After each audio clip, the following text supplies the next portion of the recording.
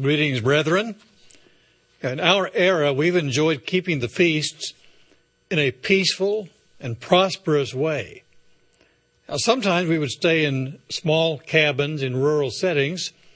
At other times, we might camp out, as many have done at Big Sandy in the earlier years of the church. Many have stayed in gorgeous condominiums that we consider very luxurious. By a oceanside setting or in the mountains. But whether well off or skimping, we have felt the excitement of loving fellowship, along with the special sermons and encouragement from a variety of ministers. Even when we are not able to attend services because of health or finances, the brethren encourage us in their own special ways. I've been able to attend virtually every Feast of Tabernacles since I have been baptized in the Church of God, except one exception. My wife, Gloria, was pregnant with our son, Daryl. We were in Montana at the time. I was scheduled to go to Squaw Valley, of course, with the family, give my very first sermonette as a local elder. And at that point, Gloria's labor pains started coming right before we were to leave. And I was not going to deliver our son along the roadside between Montana and Squaw Valley, California. So that was the one and only time that we've missed the Feast of Tabernacles. And we were so encouraged by brethren stopping by our home while they were leaving, although it was rather sad to see the taillights of the cars leaving in the distance as they were heading for the feast. But we were, again, very, very encouraged by their well wishes and their remembering us while they were at the feast. Today, we're even able to hear the festival sermons thanks to technology that God has given us to use. In more recent years, there have been more difficult circumstances, especially in the non-Western countries. But overall, we observed the feasts in the good times. But not every era has experienced peace and safety. When Israel kept the Passover in the time of Moses, they were slaves in Egypt. The very day before a Passover, Haman's request to exterminate all the Jews was signed and signified by the king of Persia. Jesus Christ was crucified on the Passover, and his disciples scattered. It was while crowds were in Jerusalem for the Passover that the Roman army surrounded Jerusalem, the temple, trapping the people inside, preparing for its complete destruction in 70 A.D. The final fall of the Jewish resistance of Masada occurred during the days of unleavened bread. On the Passover in 1943, 35,000 Jews in the Warsaw Ghetto staged uprising against the Nazis. And these 35,000 were the ones left from originally 450,000 living there. In 1973, combined Egyptian and Syrian forces, with the help of 9 other Arab and non-Arab countries, attacked Israel on the Day of Atonement. Well, how would we observe the feasts in such diverse conditions and difficult times? The title of today's sermon is Keeping the Feasts in Good Times and in Bad Times. I'm going to cover some of the feast experiences of God's people throughout history to show the kind of attitude that we should have today. Now, there are times, as I mentioned in the introduction, that we've kept the feast in times of peace and safety. And there were especially inspiring times when knowledge had been lost and then regained, and individuals were so excited about the truth of God. One such occasion was in 2 Chronicles chapter 30. In verse 1, it says, Hezekiah sent to all Israel and Judah, and also wrote letters to Ephraim and Manasseh, that they should come to the house of the Eternal at Jerusalem to keep the feast of Passover to the Lord God of Israel. For the king and his leaders and all the congregation in Jerusalem had agreed to keep the Passover in the 2nd month for they could not keep it at the original time, at that time, because the priests had not sanctified themselves, nor had the people gathered together at Jerusalem. And so it was an exciting time to, in a sense, revive the knowledge and dedication to the eternal God. In verse 21, and the children of Israel who were present at Jerusalem kept the feast of unleavened bread 7 days with great gladness. And the Levites and the priests praised the Lord day by day, singing to the Lord accompanied by loud instruments. And Hezekiah gave encouragement to all the Levites who taught the good knowledge of God. And they ate throughout the feast 7 days, offering peace offerings and making confession to the Lord their God. So it was a special occasion, a memorable occasion for God's people at that time. Another occasion we find in the book of Nehemiah. Now, not all these feasts took place, obviously, at the Feast of Tabernacles, but it does give you a feeling for the joy, the blessings of being able to keep the Feast of Tabernacles or other feasts at special times in history. The book of Nehemiah we find in chapter 8 and verse 1. Nehemiah chapter 8, beginning in verse 1. Now all the people gathered together as one man in the open square that was in front of the water gate. So it was crowded. People were kind of crushed together. And they were there for a great purpose. And they told Ezra the scribe to bring the book of the law of Moses, which the Lord had commanded Israel. And so Ezra the priest brought the law before the congregation of men and women, and all who could understand, who could hear with understanding, on the first day of the 7th month. So this was a fall feast that we're referring to. And then he read from it in the open square that was in front of the water gate from morning until midday. So we're talking morning services, as we often have, both morning and afternoon services during the feasts. So this was a morning service. And the law was read before the men and women and those who could understand. And the ears of all the people were attentive to the book of the law. You know, they wanted to hear the good word of God. They were now willing to be encouraged and strengthened by the words of God. In verse 5, it says, after mentioning that Ezra stood on a platform of wood, as many ministers will be standing on a platform of wood. It says in verse 5, Ezra opened the book in the sight of all the people. So sometimes it is important to realize that we are reading from God's word. These are not our own words or our own notes. For Ezra was standing above all the people when he opened it, and all the people stood up. And Ezra blessed the eternal, the great God. Then all the people answered, Amen. That is, let it be so. Amen. While lifting up their hands. And they bowed their heads and worshiped the Lord with their faces to the ground. And then others who assisted Ezra helped the people understand the law. And the people stood in their place. Verse 8. So they read distinctly from the book in the law of God.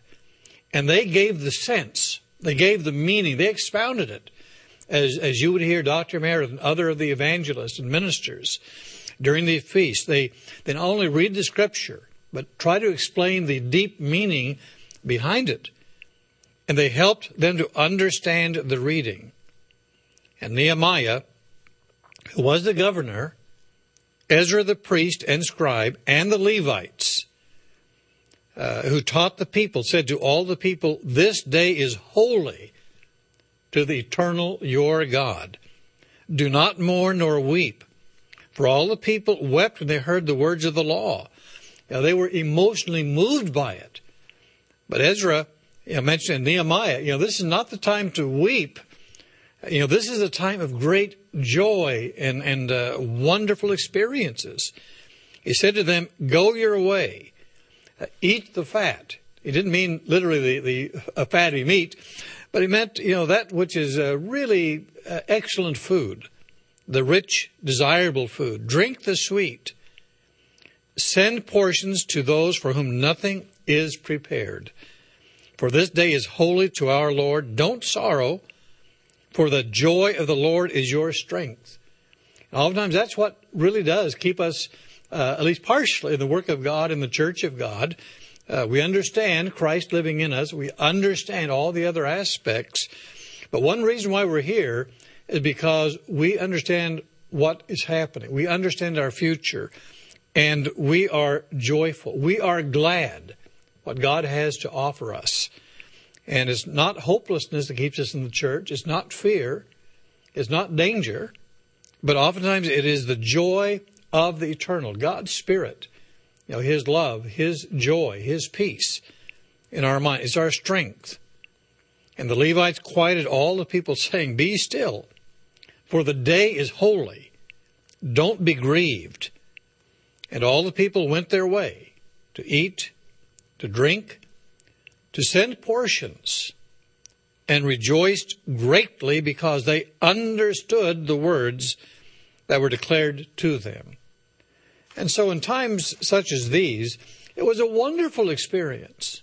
And the brethren, men and women, and oftentimes obviously the children, their families, were there to learn the way of God. And it was an exhilarating experience.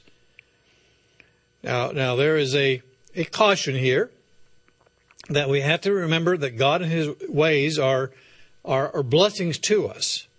And we're not to go hog wild in our prosperity. We do understand that. In the book of Isaiah, chapter 5. The book of Isaiah, chapter 5. Many have talked about when they first went to the Feast of Tabernacles, if they had any good funds at all, would oftentimes maybe eat a little more, drink a little more than they were used to, and went further than what perhaps God would want them to. But Isaiah 5, verse 11, he says, "Woe to those who rise early in the morning that they may follow intoxicating drink." We may rise up in the morning during the feast to pray, to get in a little extra study, to spend some time with the family, to have a nice breakfast, to prepare for the day, but not to follow intoxicating drink. He talks about those who continue until night, till wine inflames them. The harp and the strings, the tambourine and the flute and wine are in their feast, but they do not regard the work of the Lord. And that's the key. We are to enjoy, whatever drink that we might find pleasure in moderation. We might enjoy a variety of foods and experiences, but always in regard to the work of the Lord. Always in regard to why are we there at the Feast of Tabernacles, or if we're not able to be there because of health or other circumstances. We still understand that as we keep it at home, we have a purpose. There is a work of God in bringing many sons to glory, preparing for the coming of Jesus Christ and these millennial blessings. So even in times of peace and safety, we still regard God's purposes, God's work. Now, there are also times that we may experience poverty or financial distress. There are times when individuals just learn about the Feast of Tabernacles. I remember one couple, when I was first starting out as a ministerial trainee, that they had learned about the feast. They had not prepared for it, and so they kept the feast in a city park, in a tent. And that was their Feast of Tabernacles. Unfortunately, they didn't realize the time of the calendar, and so they kept it a month early. And later on, they were able to actually go to the feast where God's ministers and God's people were assembling. But we've just suffered a financial crisis in the United States that some believe has not been seen in over 100 years. Brethren, for the most part, are working, but there are some who have been underemployed or are struggling financially during this time period. We also might consider what would have happened if the banking system had totally collapsed. What would have happened if the nation had entered a period of financial chaos? How would we have kept the feast of God? Well, let's turn to 1 Timothy chapter 6. Because we know, by faith, we would keep the feast one way or another. But in a time of financial stress or poverty or difficulty, we would still keep it, but with this spirit and attitude. 1 Timothy chapter 6, verse 6. But godliness with contentment is great gain. We would understand that the spiritual takes precedent. Oftentimes we really do enjoy the physical things of the feast.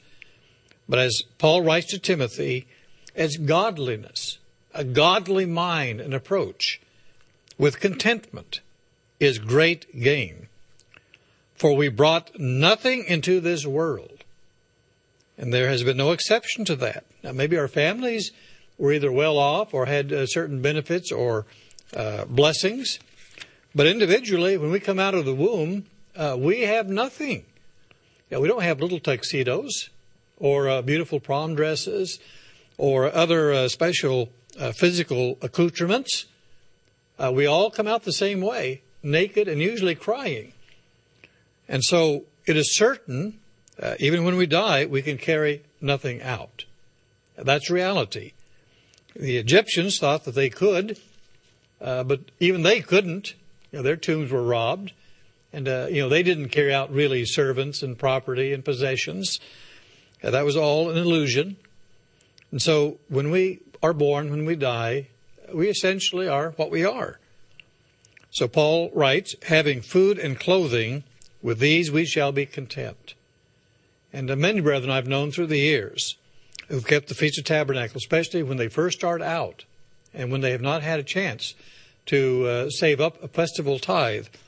They have very basic clothing and food for the feast, but they are really wonderfully attuned to the spiritual teachings and blessings of the Church of God. And they're content. They're content just to be at the feast. But those who desire to be rich fall into temptation and a snare and to many foolish and harmful lusts which drown men in destruction and perdition. And so sometimes, if we're not careful, we don't have godly character, or if we're not thinking in terms of godliness or regarding the work of God, and then we have lots of money and resources. We may not use it properly, even to keep the feast. The love of money is a root of all kinds of evils, for which some have strayed from the faith in their greediness and pierced themselves through with many sorrows.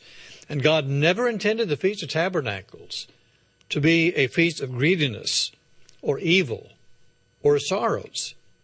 But we are to keep the feast in a godly way with the financial blessings that God has provided. But you, O man of God, flee these things, pursue righteousness, godliness, faith, love, patience, gentleness. You fight the good fight of faith. Lay hold on eternal life, to which you were also called and have confessed the good confession in the presence of many witnesses. So we find that, again, if you are wealthy, you use it rightly. But if you are not wealthy or don't have a lot of excess money to keep the feast, you still do it in a godly way. You may barely get to the feast, or you may have to stay at home. But you're still doing it in a godly way. And you're fighting the good fight of faith. And the sermons you'll be hearing encourages you that we have a tremendous future as God's people, as the saints ruling with Christ. And also the blessings God will pour upon all nations that survive and live during that millennial era. And so Paul says, I urge you in the sight of God, who gives life to all things, and before Christ Jesus, who witnessed the good confession before Pontius Pilate, that you keep this commandment without spot, blameless until our Lord Jesus Christ appearing, which he will manifest in his own time. He who is the blessed and only potentate, the King of kings and Lord of lords, who alone has immortality, dwelling in unapproachable light, whom no man has seen or can see, to whom be honor and everlasting power. Amen. And then Paul to Timothy ends with these concepts. Command those who are rich in this present age not to be haughty, nor to trust in uncertain riches, but in the living God who gives us richly all things to enjoy. And let them do good, that they may be rich in good works, ready to give, willing to share. And so we encourage individuals who keep the feast, whether at the feast itself or sometimes at home, because of circumstances, but to truly examine themselves, examine ourselves to our attitudes of giving and receiving, of remembering if we do have the blessing of being at the feast, remembering those who may be at home, and sharing as is appropriate that would encourage and strengthen those brethren. Or if we're on the receiving side, that we're thankful. We realize that we may not have much, but God is the almighty blesser and giver of all things. And whatever we receive, we truly appreciate. And we pray, even if we're at home, we pray for those who are at the feast sites, for their safety and their protection and their inspiration. And so, again, whether we're poor or whether we're rich, we're praying for each other. We're sharing together. We're having a right spirit toward each other because we're all men and women, fellow children of God. And the result is, verse 19, storing up for themselves a good foundation for the time to come, that they may lay hold on eternal life. So in times of personal poverty, or at least less finances than what we would hope for, we can still keep the feast in a very giving and loving and sharing way. Matthew chapter 6 is a scripture that we often refer to. Very important, because we're talking about a mindset, how we look at life, how we look at the blessings God has given us.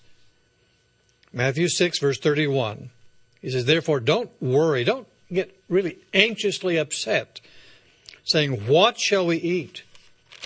Or what shall we drink? Or what shall we wear? For after all these things the Gentiles seek. Those who aren't called and worked with by God at this point. For your heavenly Father knows that you need all these things. So God is well aware of what our needs are.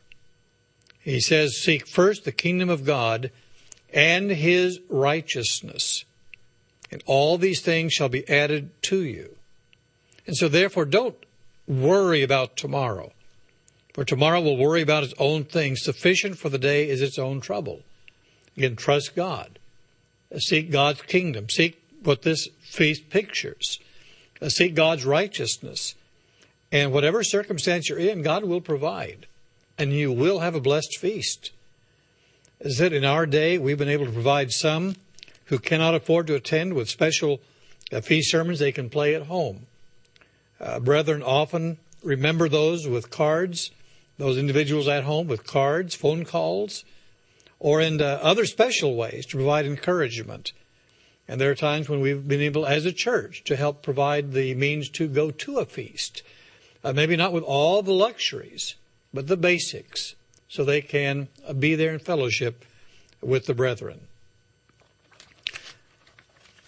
Now, there may be times of personal and national crisis which may not always be financial in that sense. Let's go to the book of Lamentations, chapter 1. The book of Lamentations, which is sandwiched between Jeremiah and Ezekiel, we find that there's a circumstance mentioned here in chapter 1, verse 3. And there have been such times as these. Verse 3, Judah has gone into captivity under affliction and hard servitude. She dwells among the nations. Oh, she's now captive. She finds no rest. All her persecutors overtake her in dire straits. The roads to Zion mourn because no one comes to the set feasts. They're in captivity. They have no longer access to the temple the way they're described here in the book of Lamentations. They can't get to the feasts as a people. All her gates are desolate. Her priests sigh. Her virgins are afflicted, and she is in bitterness. What about such a national crisis? And when you read the history, you find that in the glory days of the temple, there'd be pilgrims approaching Jerusalem, and if the light was just right, all the metals and the decorations were shined and cleaned, and there was this tremendous gleam that came out of the temple, and the pilgrims would fellowship together, and they would sing, and as they got closer, to be more and more together as they trod the roads to Jerusalem, and it was a joyous thing, and they enjoyed the set feast, the appointed times. But here's a time when the temple is not available. The gates are desolate. Those who be participating, the Levites, can no longer function. Even the virgins are afflicted, and she's in bitterness. Her adversaries have become the master. Her enemies are the ones who prosper. For the Lord has afflicted her because of the multitude of her transgressions. Her children have gone into captivity before the enemy. And from the daughter of Zion, all her splendor has departed. So we begin to get a little bit of picture of what was happening and can happen during the time of national captivity. And said there have been circumstances that for limited areas, there have been in like World War II, where Jews who were used to at least going to their synagogues for the Sabbath and for the holy days no longer had access to them. And they maybe have been in concentration camps or scattered.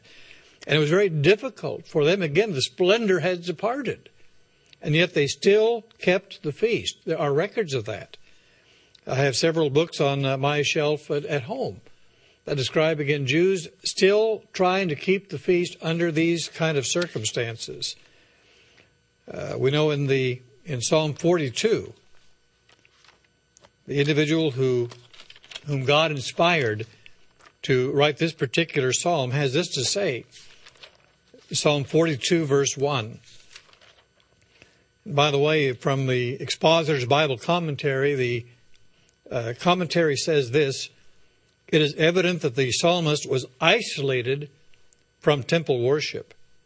He may have been a refugee, but it's more likely that he had been exiled. And when you read Psalm 42, verse 1, it says, as the deer pants for the water brooks, so pants my soul for you, O God. My soul thirsts for God, for the living God. And he cries out, when shall I come and appear before God? My tears have been my food night and day, while they continually say to me, where is your God? So it's a time period where this individual was cut off. And, he's desiring, when can I come before the living God? When can I go back to worship God? He was, again, exiled or cut off in some form or fashion. And it was devastating to that individual. And there was a little bit of depression. He said in verse 11, why are you cast down, my soul? Why are you disquieted within me? Hope in God, for I shall yet praise him, the help of my countenance and my God. So again, there was that hope that things would change around. He would again have that right worship before God. And certainly the festival periods were prime times of that worship toward God. And Psalm 43 continues, as the commentary says, that both psalms seem to continue the same thought. And he talks about, sending out, verse 3, your light and your truth. Let them lead me. Let them bring me to your holy hill, to your tabernacle. And then I will go to the altar of God, to God, my exceeding joy. And on the harp I will praise you, O God, my God. And he says in verse 5, the last part, for I shall yet praise him, the help of my countenance and my God. So there have been times when perhaps people have been cut off from the ability to worship God, whether it be on the Sabbath or in the feast days or in just normal circumstances. And yet their thirst is remembering since the old times, the glory days. And they thirst for God, and they pray for the time when they can again keep the feast days like they used to in times of prosperity and goodness. But their hope remains steadfast in God. And we find that they do keep the feast in their own ways the best they can until God restores them to that worship. And all things do work for good, even under those times of personal and national crises. As Paul mentions Romans 8, again, all things work together for good. That even in those kind of crises, we learn things. In this case, they were learning to, again, thirst again for God, to cry out for God, to have that right relationship with Him. Now, in a similar way, there may be times where it's not a national crisis per se, but it may be a time of grievous personal problems. And by the way, those kind of circumstances could happen in good times as well as bad times. It doesn't really depend on our financial circumstances or even the locations God provides us to observe the feast. Let's go to 1 Samuel chapter 1. The book of 1 Samuel chapter 1. This is such a moving and poignant story that is a part of the history of God. In 1 Samuel 1, now there was verse 1, there was a certain man of Ramathaim, Zophim of the mountains of Ephraim. His name was Elkanah. And of course he was an Ephraimite. It talks about his background. Verse 2, he had 2 wives. The name of one was Hannah. The name of the other, Peninnah. Peninnah had children, but Hannah had no children. Now, we're not advocating an individual having 2 wives here. Just as this was the circumstance at this time. One had children, which God considered a tremendous blessing for a family. Hannah didn't have children, couldn't have children. This man went up from his city yearly to worship and sacrifice to the Eternal of hosts in Shiloh. And the 2 sons of Eli, Hophni and Phinehas, the priests of the Lord, were there. And whenever the time came for Elkanah to make an offering, he would give portions to Peninnah his wife and to all her sons and daughters. But to Hannah he would give a double portion, for he loved Hannah, although the Lord had closed her womb. But, and this should never have happened, but it did, her rival, the other wife of Elkanah, provoked her severely to make her miserable because the Lord had closed her womb. So who knows what kind of horrible words were said that will look how God has blessed me. I've got children. Obviously you're under a curse. You don't have children. Or maybe, God has shown me that I love, my husband more than you love him. Who knows? But the words were hurtful. And they provoked her severely. They made her miserable. So as year by year, when she went up to the house of the Lord, and this was again yearly, so it would be at a feast time, that she provoked her, and therefore she wept and did not eat. So a time of a horrible, grievous personal problem here. And when you think of the feast as this is a wonderful time, we joy in going to the feast, it was almost like an extra burden to her. And then Elkanah her husband said to her, Hannah, why are you weeping? Why don't you eat? And why is your heart grieved? Am I not better to you than 10 sons? And by the way, Elkanah really meant well. And I know he truly meant this, that Elkanah treated Hannah in a very special way, trying to make up for Hannah not being able to have children. But as probably most women would understand, that Elkanah just didn't get it. Elkanah, as much as he loved his wife, didn't fully understand the emotions and the depth of grief that she felt under these circumstances. But he did try his best to comfort and to love his wife, and that was appropriate. but he still couldn't make up for the deficiency. Now Hannah arose after they had finished eating and drinking in Shiloh. Now Eli the priest was sitting on the seat by the doorpost of the tabernacle of the Lord. And she was in bitterness of soul and prayed to the Eternal and wept in anguish. And then she made a vow and said, O Lord of hosts, if you will indeed look on the affliction of your maidservant, remember me, don't forget your maidservant, but will give your maidservant a male child. Then I will give him to the Lord all the days of his life, and no razor shall come upon his head. Well, this is, again, not always a wise thing to do. We don't recommend making vows to get a particular blessing the way she did, but her heart was right. She loved God, she was afflicted, and she was willing to make any sacrifice that God would bless her and hear her prayer. Well, as it happened, as she continued praying before the Lord, that Eli watched her mouth. Now, we have to be careful of jumping to conclusions. So Eli was watching.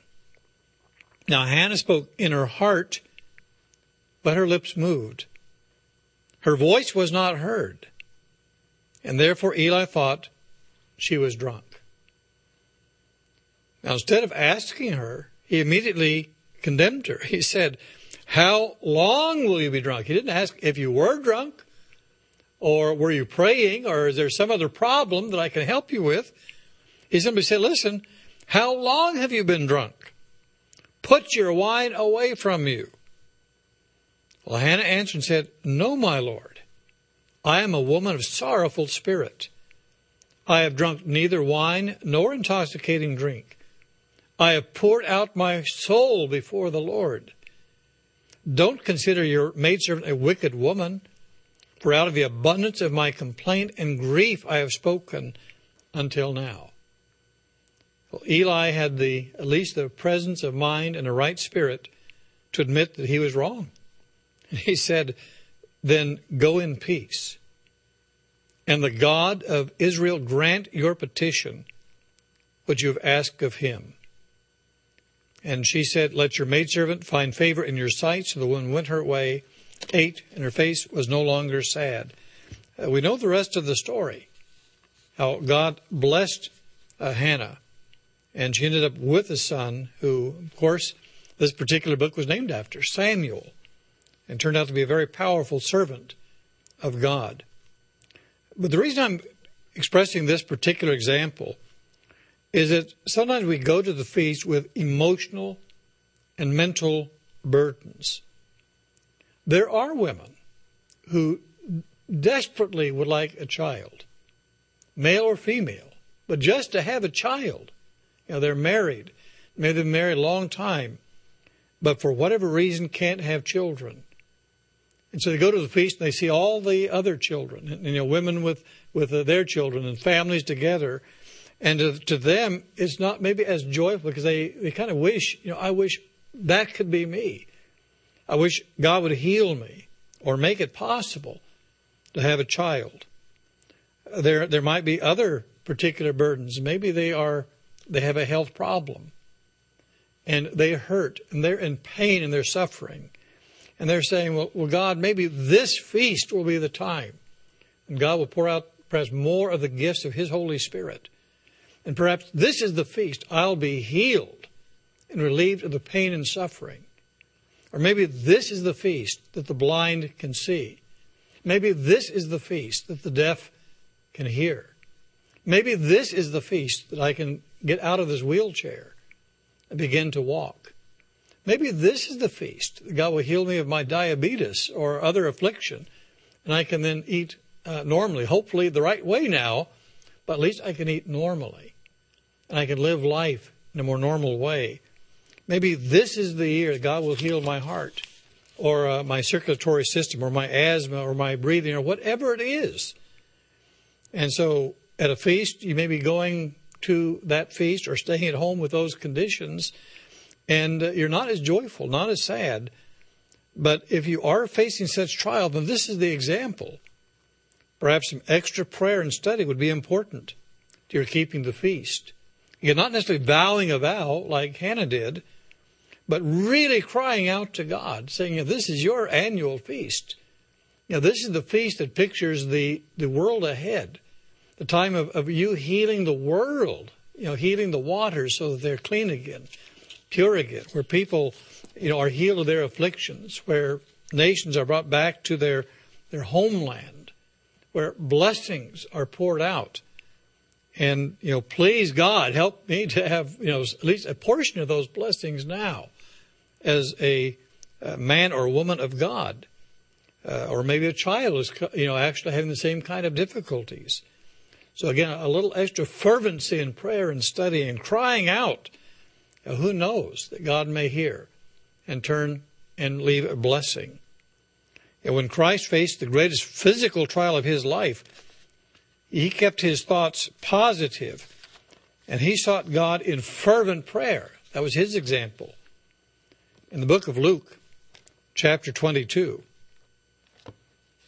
Luke chapter 22, beginning here in verse 14. When the hour had come, referring to the Passover, remember this is the last Passover that he was on this earth in the flesh.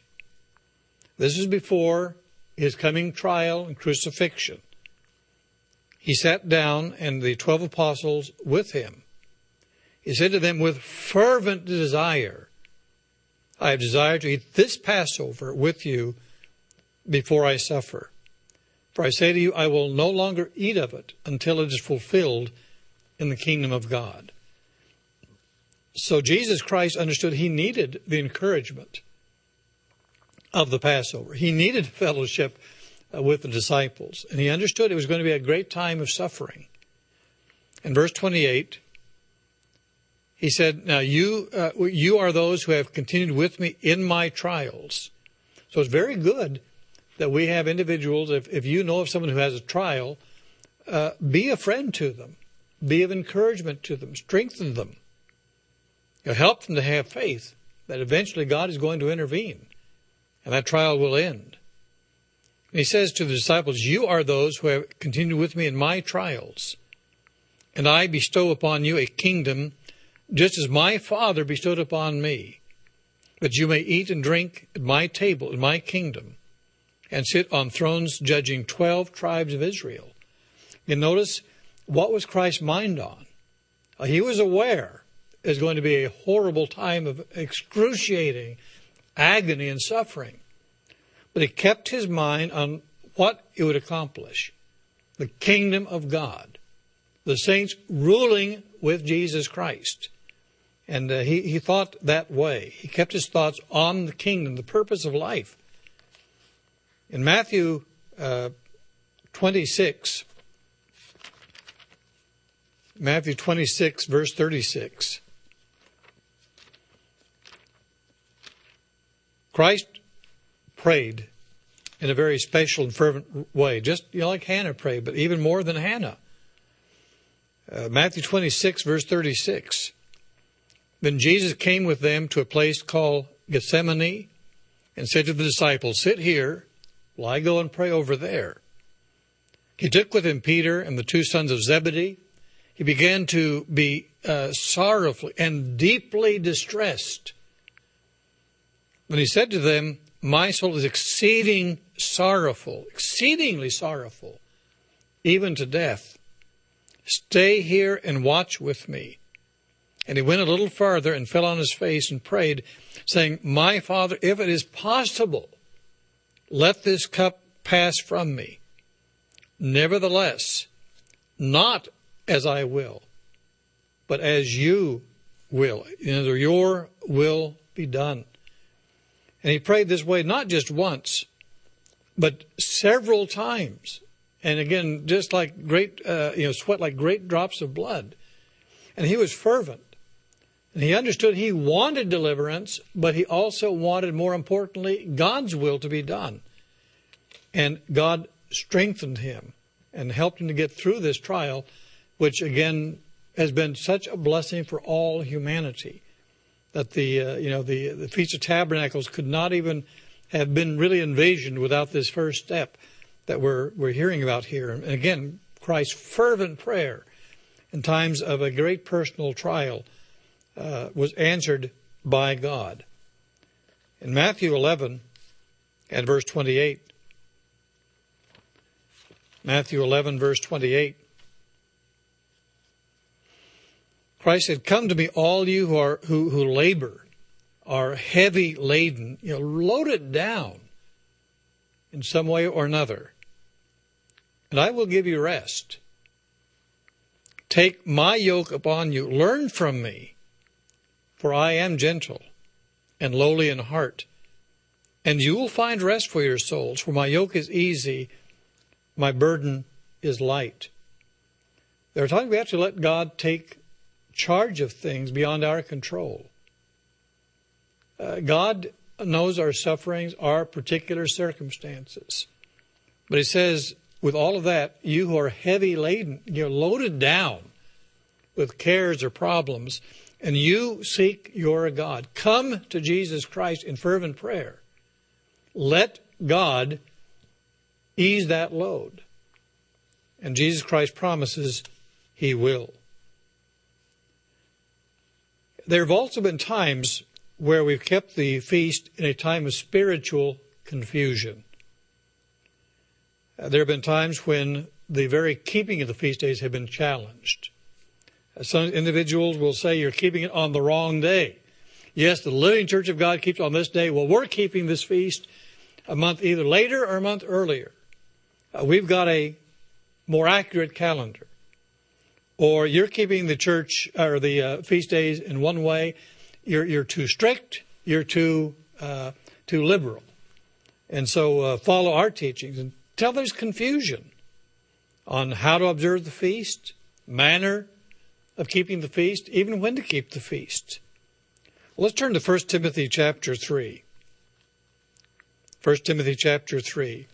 And that certainly has been a ongoing problem in regard to the church as far as just being bombarded with such contrary ideas in our day and age maybe partly because of the internet, which it's a wonderful invention of humankind, can disseminate information so quickly and effectively, but can also disseminate wrong things quickly and effectively. In 1 Timothy chapter 3 and verse 14, 1 Timothy chapter 3, verse 14.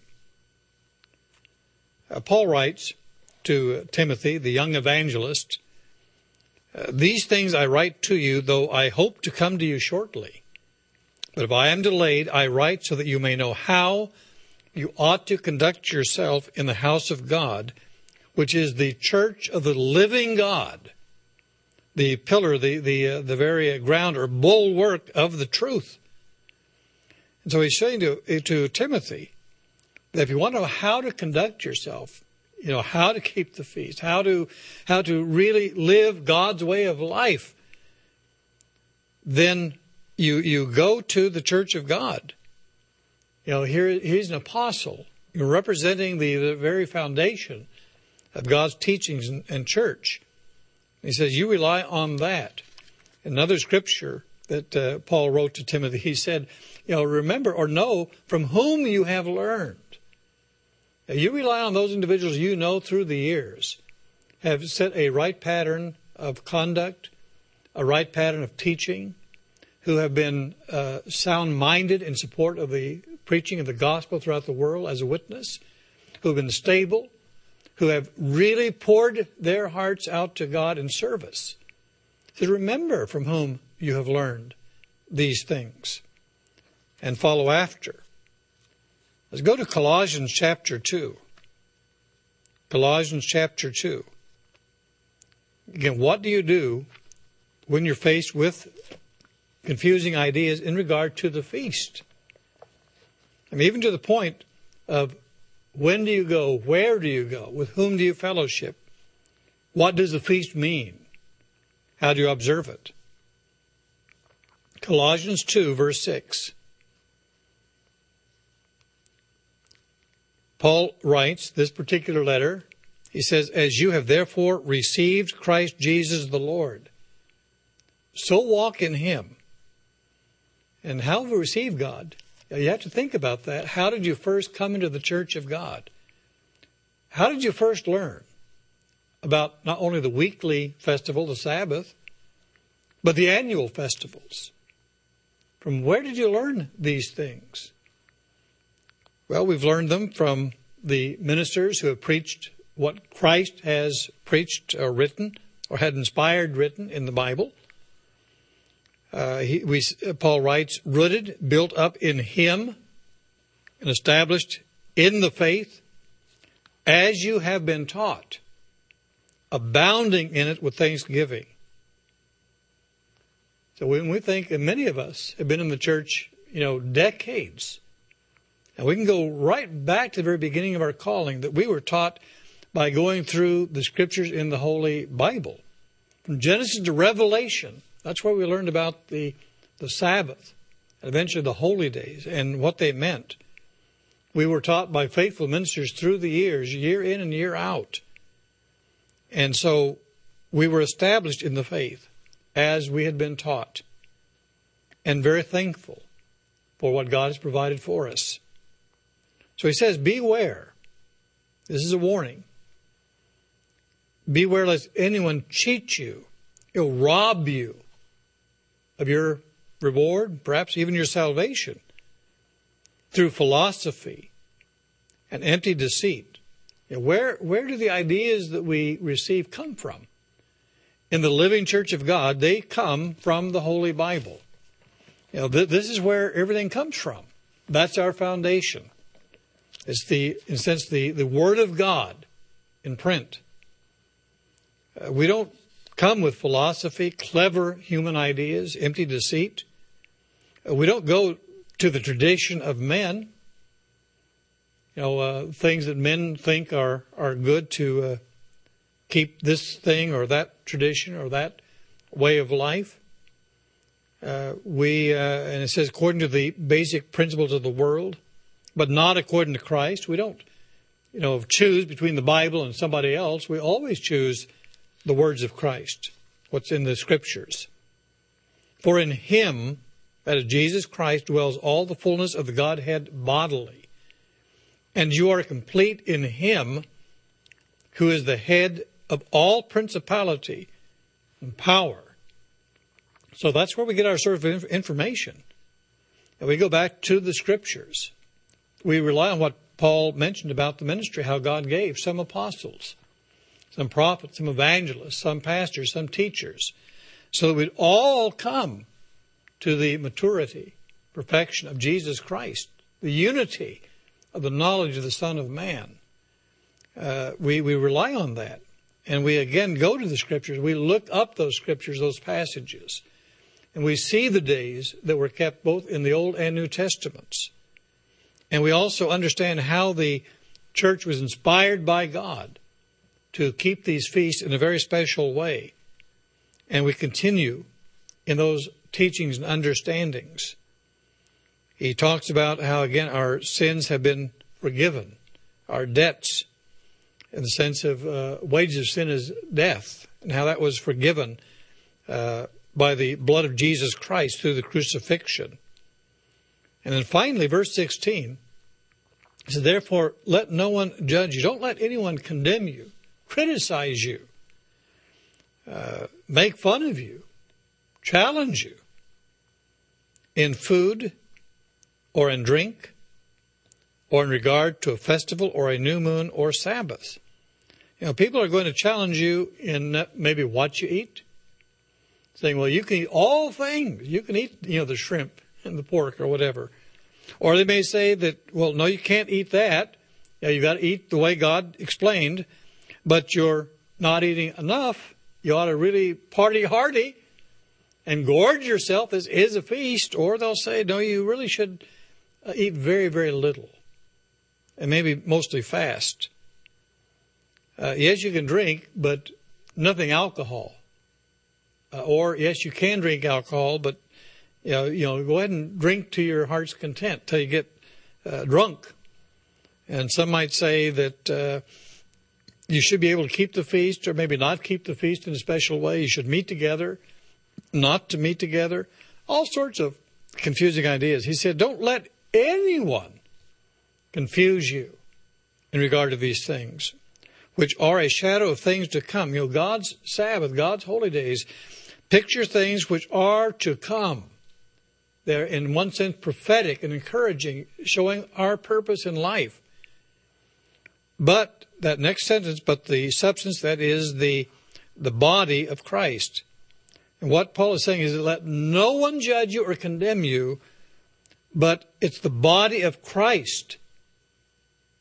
That organization is what to guide you and teach you and how to apply the laws of God you've seen with your own eyes in the Bible. What is the body of Christ? Colossians 1 verse 18. He is the head of the body of the church, who is the beginning, the firstborn from the dead, that in all things he may have the preeminence. So he's saying, let the church of God, again, that church that you have proved, it's been time tested.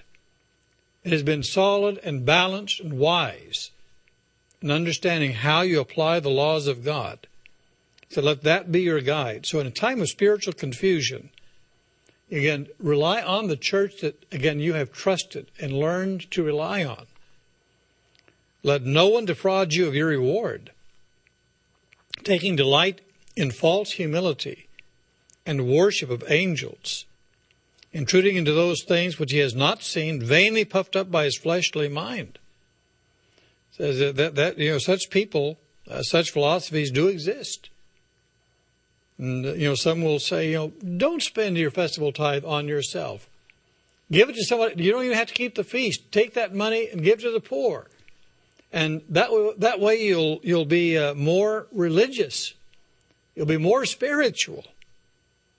Whereas, again, that wasn't God's intention. God was saying, no, I want you to experience a little bit of prosperity. I want to give you a foretaste of the coming kingdom of God. And what these people who are giving false advice, either, again, eat, drink, and be merry, go party hardy, party whole hog, or be very, very frugal, circumspect.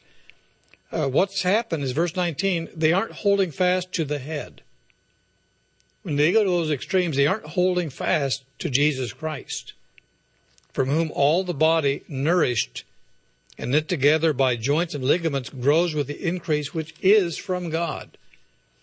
Therefore, if you died with Christ from the basic principles of the world, and we did, and we gave our lives to God, and we said, not our will be done, your will be done. Not our philosophy of life, but what we see in the Holy Scriptures. We live by every word of God. And we also understand, how that word is really understood as God inspires the church.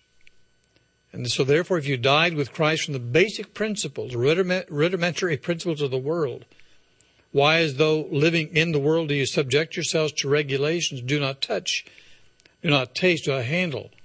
And we're not talking about God's laws and prohibitions and directions. These are human ideas. Sex is bad, or don't taste. You try to deprive yourself that not all good things are good to actually eat. Don't handle it. We're not talking again about God's way of life, but human regulations, which all concern things which perish with the using, according to the commandments and doctrines of men. All sorts of, again, weird ideas how the feast should be kept and what you should do on the feast and how you should eat and drink and act. And God is saying, don't follow the doctrines of men. You follow the Word of God and what God has revealed to the church. These things indeed have an appearance of wisdom in self-imposed religion, false humility, neglect of the body, but are of no value against the indulgence of the flesh. So if you were within raised with Christ, seek those things which are above. And that's what Paul is trying to write, again, to the brethren in the Colossian congregation. So in times of spiritual confusion, again, we really do want to trust our God and the church that He has provided. Each year that we live, And each year that we observe the feast of God, we're going to be encountering different situations. Even in Ecclesiastes, he said there were different seasons and purposes in life. A time to be born, a time to die, a time for this, a time for that, a time to sow, a time to reap. In the church of God, there will be times of prosperity, safety, and ease. There will also be times of financial stress. There will be times of severe personal trials. There will be times of national calamities. There will be times of spiritual battles. In the good times and the bad times, God wants us to keep our focus. We go back to Ecclesiastes chapter 12. God wants us to keep the feast, which is said to really inspire us to understand our full purpose of life. God wants us, again, in all the different seasons that we find ourselves, to focus again on God. Ecclesiastes 12:13. Let us hear the conclusion of the whole matter. Fear God. Keep His commandments. For this is the whole duty of man. In a sense, this is what life is all about. That we're to become like God and follow His principles of love toward God with all of our heart and being, and love toward our neighbors as ourselves, and to keep all of His commandments that show the way to life. And we should be doing this regardless of circumstances. One last scripture, Psalm 19. Psalm 19.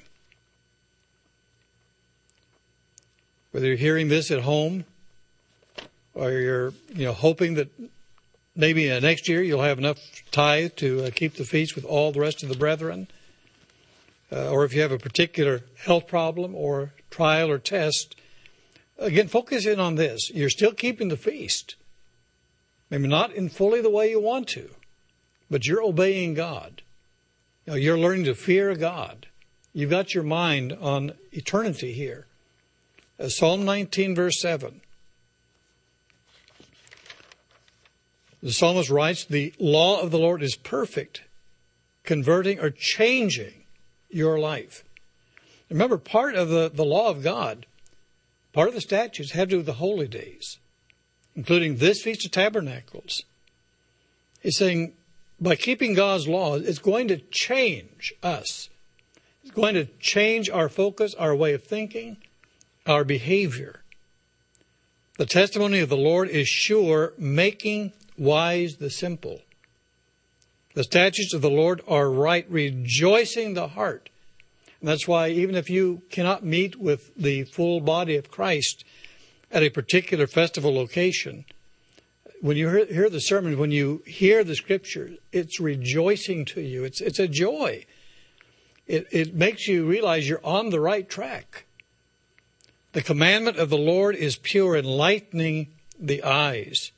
It gives us more understanding and purpose and hope for the future. The fear of the Lord is clean, enduring forever. The judgments of the Lord are true and righteous altogether.